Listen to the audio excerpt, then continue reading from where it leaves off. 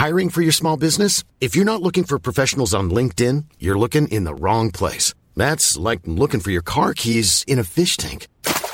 LinkedIn helps you hire professionals you can't find anywhere else, even those who aren't actively searching for a new job but might be open to the perfect role. In a given month, over 70% of LinkedIn users don't even visit other leading job sites. So start looking in the right place. With LinkedIn, you can hire professionals like a professional. Post your free job on linkedin.com/people today.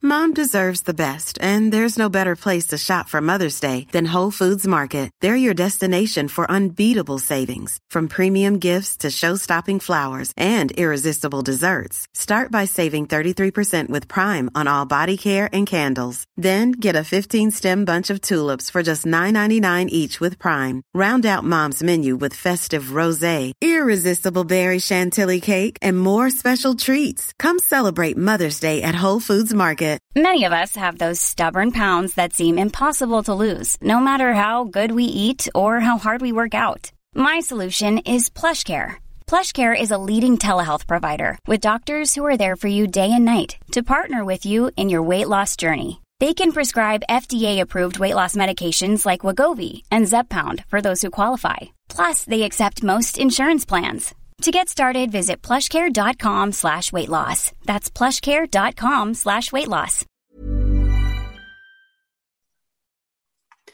Har du lyst til å dyrke egen mat, men mangler kunnskap, erfaring eller plass? I Dyrkingspodden gir Cheryl og Hanne deg gode og praktiske råd for å komme i gang og lykkes med å dyrke egen mat, enten det i krukker, i hagen eller en urban felleshage.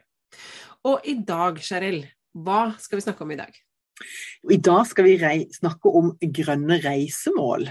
Altså, vi tenkte at nå det sommer, og mange skal kanskje på tur, og hvis ikke de skal på tur, så kan de kanskje drømme litt om å dra på tur senere. Så vi hadde lyst til å dele noen tips om steder vi har vært, og som vi har latt oss begeistre av. Ja. Så Hanne, du kan jo få lov å begynne. Hvor tenker du at hvis du skal, liksom, nummer 1, det viktigste tipset ditt da, hvor det? Ja, altså hvis jeg skal være ordentlig navlebeskuende, så kan vi jo si kanskje det viktigste reisetipset, det å se i lokalområdet, ikke sant? Man kan være når man før man kanskje reiser på ferie i det hele tatt, eller hvis man skal hjemmeferie, så det å se om det ting i nærområdet som verdifulle å gå og besøke, og som kan gi noe inspirasjon. Så jeg tror det første stedet, som kanskje ikke et reisemål, men bare begynner litt mykt, det rett og slett i Gjestehavna her i Kristiansand, hvor kommunen har bygd opp en fantastisk kjøkkenhage, og den tror jeg åpen for alle til å gå og høste i hvis man forbi, for eksempel at man, på tur med båt og ligger da i Gjestehavna, eller for de som bor langs promenaden, så at de kan høste. Den kjempefin. Den ligger jo veldig nærme festninger, som også et populært turmål her nede. Og det fine med den haven der at det faktisk opprinnelig en gammel hage. Som, fordi den har vært i privat eie inntil for bare noen få år siden, så har den jo vært, altså den blitt beholdt som hage. Så det finnes en del gamle epletrær fra den opprinnelige hagen, og så har når kommunen tok over da for, ikke helt sikker på, 5-6 år siden eller noe sånt, så bygde de en del litt sånn opphøyde bed, hvor de har sådd mest kanskje urter, men også litt grønnsaker. For eksempel så vet jeg at de har hatt litt busktomater, de har hatt litt mangold, og så har de et veldig stort og fint sånn insekthotell, så unger kan se på. Så det de sier at her går det an, og så plukke med seg en liten smaksprøve. Det liksom tanken deres med dette. Så det som du sier, det åpent for hvem som helst. Det altså det har vært hage der i lenge. Ja. Ja, den helt vidunderlig. Så den anbefales absolutt hvis du bor i Kristiansand eller omegn, eller skal på besøk hit i sommer. Men vi har flere steder. Ja, vi har det, men hvis vi skal gi et sånt tips i forhold til å prøve å finne ting lokalt, så det ofte at det lokale hagelaget vet om det hager som åpne for publikum. Kanskje ikke nødvendigvis hver dag, men at de har en sånn åpen dag. Så det kan jo gå an å kontakte de hvis den nysgjerrig på hva som finnes lokalt. Bare sånn hvis den skal begynne å nøste et sted. Men så hender det jo at vi reiser litt både i eget land og andre land, og et sted som jeg lot meg begeistre veldig, det var Hamar, der med den Domkirkeodden heter det vel. Der det en gammel klosterhage. Og der var det egentlig jeg opplevde for første gang når jeg var der, at det var mye mer som var spiselig enn jeg var klar over. Så det var sånn i forkant av å begynne å dyrke egne grønnsaker og bli opptatt av det, så fikk jeg en sånn voldsom aha-opplevelse. For mye av det som var dyrket der, det var ting som jeg hadde sett andre steder, men jeg trodde bare det var fine blomster. Og ikke at de hadde en egenskap enten i form av å være en spiselig plante, eller som medisinplante, for det det jo også ofte i disse gamle klosterhagene. Ja. Så mye historie, og jeg elsker jo historie, så det å få den kombinasjonen med historie og planter og dyrking, det passer meg i hvert fall veldig godt. Så det var et veldig vakkert sted, og så ligger det fint til med Mjøsa, og ja, det jo et vakkert område i alle fall. Ja, ikke sant. Og jeg var med på en omvisning en gang på Dømmesmoen i Grimstad.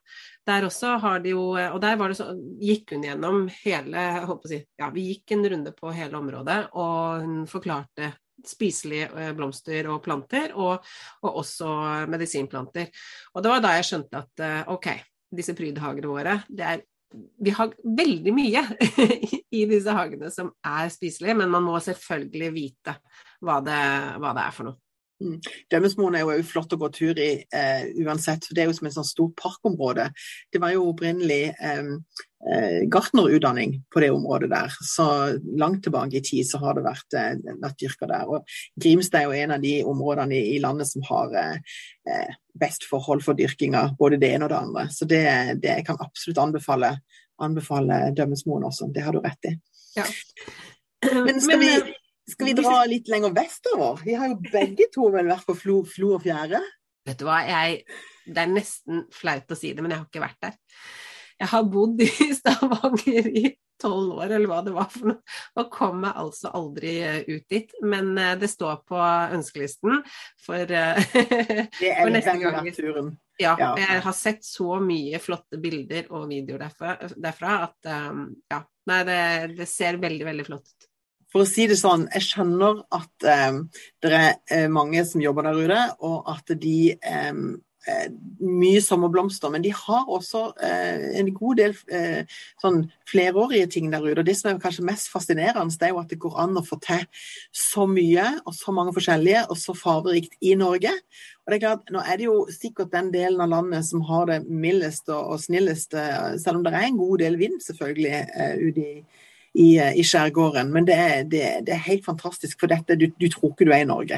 Det bare, og med båtturen ute, så tenker du at du går i land på en brygge, og så skal du liksom opp i, ja, det litt sånn ut i skjærene og sånn, men så åpner det seg et helt vanvittig parkanlegg, som bare full av blomster i alle mulige fasonger, og ja, høyder og dybder, og du bare går og måper altså, det helt fantastisk, så hvis en har muligheten til å ta turen ut der, så synes jeg absolutt man skal gjøre det. Det vel verdt turen alene til den delen av landet.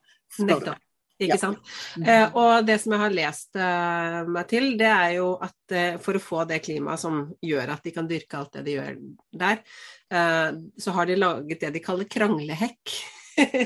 Og den kranglehekken, det jo da, består jo da av masse ulike busker og trær som rett og slett tar den vinden som siler den vinden som kommer fra sjøen, som gjør at de da kan får et mye lunere klima på innsiden.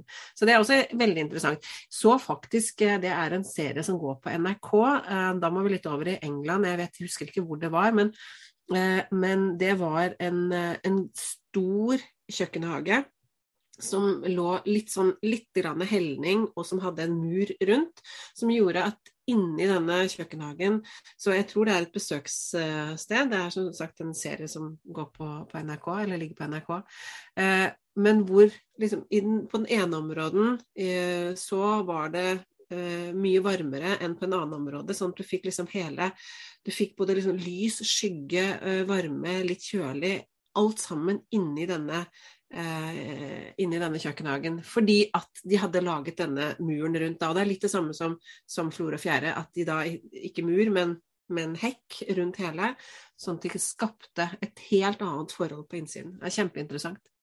Dette var jo klassiske sånn, dyrkingsprinsipper under Victoria-tida, altså for 100-150 år siden i England. Så alle sånne større hus hadde det, og de hadde også drivhus. Og det jo, de har jo hatt en helt annen tradisjon for dette med dyrking, særlig i England da.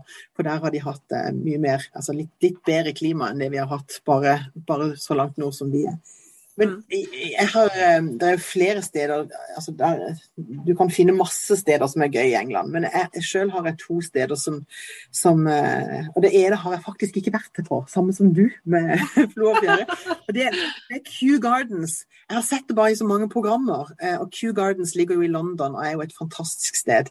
De har laget sin egen bokserie med forskjellige bøker om å dyrke alt mulig rart. Den bokserien jeg også kjempeglad i. Så de sånn en hub for både deling av kunnskap, men også teste ut ting og vise frem, altså sånn visningssted. Sånn at det var et program derfor jeg så at måten de historisk dyrka gulrøtter på for å slippe gulrotflua, det var rett og slett å dyrke de såpass høyt oppe, altså 1 meter høye paller, fordi at den gulrotflua liker å fly over 90 centimeter. Sånn at hvis du da dyrker over 1 meter, så får du ikke problemer med gulrotflue. Så de gjorde mange sånne, og akkurat det du beskrev med muren rundt, ikke sant, som holdt på varmen, eller der det var mer skygge, var det kjøligere og sånn. De var veldig gode på det der. Men det andre stedet som jeg har vært på, som jeg også varmt vil anbefale, det noe som heter The Eden Project. Og det ligger i sør-vest-England. Altså hvis du på vei mot Cornwall, så dette ned i en dalsøkk nesten, så det noen som, litt sånn crazy folk på 60-70-tallet som skulle bevise at man på et vis kunne oppi på en annen planet så kunne man dyrke i drivhus alt mulig rart, sånn at man kunne klare seg. Det var liksom bakgrunnen for det. Men så satte de opp da 2 svære domer, altså det jo egentlig drivhus, men det som 2 svære igloer, eller domer kaller de det for, og de svære. Og i hver av de så har de med litt forskjellig fuktighet og litt forskjellig temperatur. Lavt i den ene det en sånn Amazonajungel, og den andre det litt mer sånn middelhavsklima. Og så har du da helt forskjellige typer planter i disse 2 klimaene. Så du går inn, og i den ene vil du kjenne på liksom at oi, her var det varmt og fuktig, og den andre det liksom litt mer varmt og tørt, ikke sant? For det litt forskjellige typer klimater som de har lavet. Og så med alle tilhørende planter som du da både spiselige og ikke spiselige der inne. Så det helt fantastisk å gå der. Men så har de på utsida, har de jo da masse ting som du kan dyrke i friluft i Storbritannia. I terrasser oppover i denne, for det jo som sagt ned i et dalsøkk. Og det bare det helt fantastisk, så det nesten litt sånn som hvis du kan tenke deg, du har en fotballbane med tribuner, og så nede det liksom litt flatt, og så går tribunene med masse planter oppover i terrasser. Og på topp, du kommer egentlig på den ene toppen, og så ser du ned når du kommer inn. Så det akkurat som du kommer liksom til en sånn der åpenbaring av et sted som ikke du kan se fra veien når du kjører, og så plutselig så det liksom wow, alt mulig rart, og det bare så gøy. Så og ungene syntes det var kjempemorsomt, for det var liksom lov å løpe rundt, og så det var absolutt, vi var der en hel dag, og vi var barn i ulike aldre, og alle hadde det gøy der, så det hørtes kjempespennende ut. Ja, det hørtes kjempespennende, og jeg så den nettsida som du sendte link til før sendinga. Det så helt sært ut, med disse domene som du sier, men det så jo så frodig ut, og jeg så også på det førbildet, hvor det var egentlig bare sånn leireområde, og at de ikke har klart å jobbe det opp til så frodig bare så inspirerende. Og det som jeg tenker også kjempeinspirerende, fordi Av og til, så når jeg går på sånne i forskjellige parkanlegg og botaniske hager og sånn, så kan jeg godt gå og se på en og en plante og sånn, men jeg forsøker veldig ofte å se hva har de tenkt her, hva har liksom de som har skapt dette stedet, hva har de tenkt, og hvordan kan jeg lære av det de har gjort her? Og en ting som umiddelbart slår meg når du sier dette med den fotballtribunen, det er utrolig godt sagt, fordi at veldig mange i vårt langstrakte land har en eller annen form for skråning eller helning på tomten, ikke sant? Det bakker hist og her, og mange lurer på hvilke planter kan jeg plante i en skråning. Men denne skråningen kan jo da, som du sier nå, den kan terrasseres, ikke sant? Som disse her fotballtribunen som du liksom lager rett og slett små dyrkingsarealer nedover som gjør at du får en mye mer plass, og det kan man jo lage på all verdens måter. Jeg pleier å anbefale folk å gå inn på Pinterest hvis du har lyst til å se hvordan, og så bare søke kitchen, garden, slope, hvis du får liksom de 3 ordene, da får du gjerne forskjellige løsninger på hvordan man kan bygge opp en kjøkkenhage i skråning. Men det er så innmari morsomt å se da, der hvor man tror kanskje at liksom, veldig ofte så ser du hager i England, de er ofte veldig flate, det er små og flate, ikke sant? Det er så enkelt.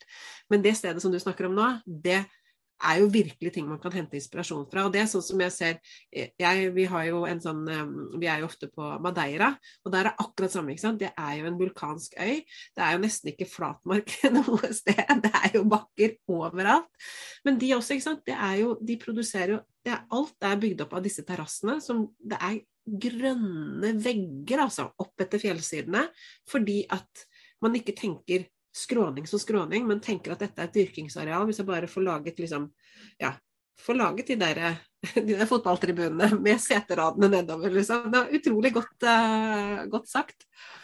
Terrasser er jo helt fantastisk egentlig, og det er som du sier at en kan liksom lage de på mange måter, og det trenger ikke å være så vanskelig heller, fordi at det er jo ikke sikkert du skal ha så veldig breie nødvendigvis, men det er akkurat bare nok til at det holder litt på jorda. Altså etter hvert så vil jo plantene selv være med på å holde på jorda, ikke sant? Så det er jo egentlig bare den første hjelpen de trenger til å holde det på plass inntil de er blitt etablert. Ja. Men på Madeira da, er det noe annet gøy og grønt å se der nede? Ja, absolutt. Der er det en botanisk hage. Jeg er veldig glad i botaniske hager også, rundt forbi, og der er det en som er veldig, veldig flott. Og der går det jo mye i planter som kanskje ikke vi kan ha her, men jeg går allikevel og ser etter nettopp sånne ting som dette med hvordan de dyrker. Og angående matplanter, så det er jo veldig mange som driver med dyrking av mat på denne øya, ikke sant? Det er masse forskjellig av frukt og grønnsaker og sånn som de dyrker, og der er det disse terrassene. Så de har også et sånn marked som er noen dager, 3 eller 4 dager i uka, nå husker jeg ikke helt, men i hvert fall noen dager i uka nede i byen, hvor alle bøndene som er liksom på øya, da, eller i hvert fall mange av de kommer inn og selger varene sine, ferske råvarer der. Og det er sånn, altså, jeg kjenner jo at jeg skulle ønske jeg hadde en leilighet med stort kjøkken når vi er der. Vi har stort sett bodd på hotell mens vi har vært der, men det er sånn, jeg har så lyst til å lage mat, jeg får så lyst til å lage mat når jeg går inn på det markedet og ser liksom, det bare bugner, og det er helt fantastisk. Men tilbake til eller litt flere botaniske hager. Og litt tilbake til hjemlige trakter, eller i hvert fall nesten, kan komme oss tilbake til Danmark. Vi har vært noen turer i Danmark de siste årene, og det er jo veldig lett for oss å reise i Danmark når vi bor i Kristiansand, og bare ta fergen rett over. Det som jeg har gjort når vi har vært på biltur rundt i Danmark, så har jeg lett etter gått på TripAdvisor, og så har jeg lett etter grønne attraksjoner. Og der har jeg funnet en del, og har ikke på langt nær besøkt alle ennå, men jeg nevnte i sted denne Latinerhaven i Viborg, men der har du også både botanisk hage i København og i Aarhus, og faktisk den i København, den var litt interessant, fordi at der har de laget en helt ny sånn urtehage, som var utrolig flott. Den var helt nyetablert da vi var der i 2020, og når vi var der denne gangen, så var jeg bare oppe og så på staudebedene, så jeg fikk ikke sett hvordan det var utviklet seg, men det var utrolig, altså virkelig sånn, var anbefalt å besøke. Så botaniske hager veldig spennende, og veldig mange av de har jo urtedel eller grønnsaksdel, i tillegg til at de har en staudedel til, ja, så man kan lete etter forskjellige ting da, i disse botaniske hagene. Så det jo noe med at en kan få inspirasjon til type oppsett, eller design, eller ting som kan bo sammen. Altså, jeg synes det veldig gøy ofte å gå og kikke og se, ok, jeg vet at jeg veldig glad i salvie for eksempel. Hva setter de sammen med salvie, som jeg kanskje ikke har tenkt på, fordi at jeg vet ikke at de trives sammen. Så det noe med altså, å leide litt etter gamle kjenninger, og så se litt hvordan de brukes da, kanskje på andre måter enn jeg har tenkt eller forestilt meg. Så det kan jo også være litt sånn skattejakten når en på sånne steder. Ja, og faktisk det godt at du sier det, for det en skattejakt som jeg også går etter, og det gjør jeg jo veldig ofte, ikke bare på vegne av meg selv og min egen hage, men også på vegne av kursdeltagere og medlemmer som vi har i Hobbygartnerskolen, det å lete, se om jeg kan analysere hva landskapsarkitektene har tenkt når de har bygget opp denne hagen, om det en urtehage eller om det et parkanlegg. I Aalborg kom vi over et parkanlegg som var helt nyetablert, og det var et rent sånn, et grønt areal innimellom noen høye boligblokker, og dette grønne arealet, det stort sett bare beplantning, og det høye og lave trær og busker og grønne, men store sånne sitteplasser og sånn også, og litt restauranter også, ikke sant? Det sånn, ja, veldig, sånn, det veldig midt i byen, men utrolig grønt og frodig. Det å se liksom overgangene mellom bruksareal og gangstier og sånn, og beplantning og hvor tett de har plantet og sånn, det også synes jeg utrolig spennende å se, fordi at da vi tilbake litt med det vi startet med, hvor mange planter som egentlig spiselige, og at et blomsterbed, det trenger ikke stå i urtehagen for at det skal være spiselig. Det kan godt være det blomsterbedet du har ved siden av stien, adkomsten inn i hagen, som kan være av spiselige blomster, ikke sant? Sånn at vi kan kombinere, det der kanskje det jeg brenner mye for, ikke sant? At ikke alt bare handler om dyrking, at det handler om matplanter, men at det faktisk handler om en helhetlig hage, og hvor disse tingene går hånd i hånd. Det og det sånne ting som jeg leter etter når jeg ute på tur og besøker botaniske hager, sånn at jeg får inspirasjon. Det gøy. Og så synes jeg jo veldig ofte at sånne steder har et sted der man på en måte kan senke tempo litt, for ofte når man på tur, så kan det bli litt sånn oppjaget, mye asfalt, mye reise, altså på flyplasser. Jeg bare merker når jeg nylig var i London og skulle gjennom sikkerhetskontrollen og sånn, og det mye folk og mye stråk og mye glass og metall og alt mulig sånn, så det noe med det der å komme til en sånn litt rolige, grønne, frodige. Jeg tok bussen ut til Heathrow når jeg skulle fly hjem, og da kjørte jeg forbi noen som hadde anlagt en hage på et tak. Jeg kjørte forbi en park der det var rådyr. Dette var midt i London. Altså, sånne små altså jeg skulle jo bare ha stoppet bussen og hoppet av, men jeg skulle rekke et fly, så jeg kunne ikke. Så jeg tenker, det å på en måte ta også litt sånn lokal transportbuss for eksempel, altså kunne se ting i nærområdet, eller stoppe opp og bare spørre folk om ting. Og det merker jo jeg, vi har en liten, du nevnte den der lille haven der i som, ikke sånn sand, den nede med gjestehavna. Jeg med på å dyrke en som ikke ligger så veldig langt unna. Det hvis en fortsetter den der turen, den promenaden og går oppover langs elva, Otra, så kommer en til et lite dyrkningsareale som vi har kalt for Elvehaven ved Otra. Og der det en nabolagshavet. Og det så mange folk som stopper opp og snakker med oss. Mye cruiseturister som stopper, og spanjoler som stopper, og så ser de på grønnkålen, og så lurer de på, det brokkoli? For de kjenner ikke helt denne planten, og så må de si, nei, det nok ikke brokkoli, men vi har grønnkål, og kål jo ikke så vanlig i Sør-Europa, så kan vi snakke litt om det. Og så ser de på ripsbuskene, og så lurer de på hva det er for noe, for rips har de heller aldri sett, for det er heller ikke så vanlig sør i Europa. Og så blir de veldig fascinert over at vi kan dyrke mat så langt nord.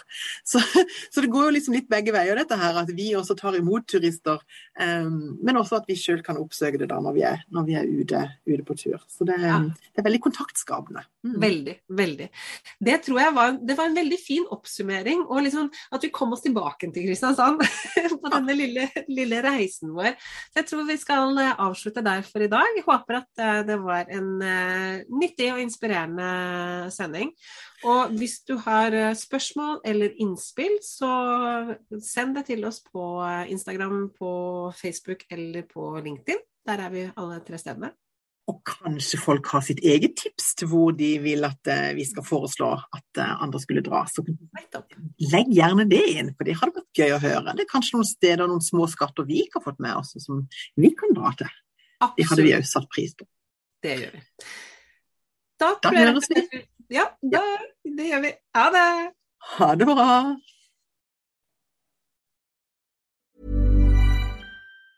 Mom deserves the best, and there's no better place to shop for Mother's Day than Whole Foods Market. They're your destination for unbeatable savings, from premium gifts to show-stopping flowers and irresistible desserts. Start by saving 33% with Prime on all body care and candles. Then get a 15-stem bunch of tulips for just $9.99 each with Prime. Round out Mom's menu with festive rosé, irresistible berry chantilly cake, and more special treats. Come celebrate Mother's Day at Whole Foods Market.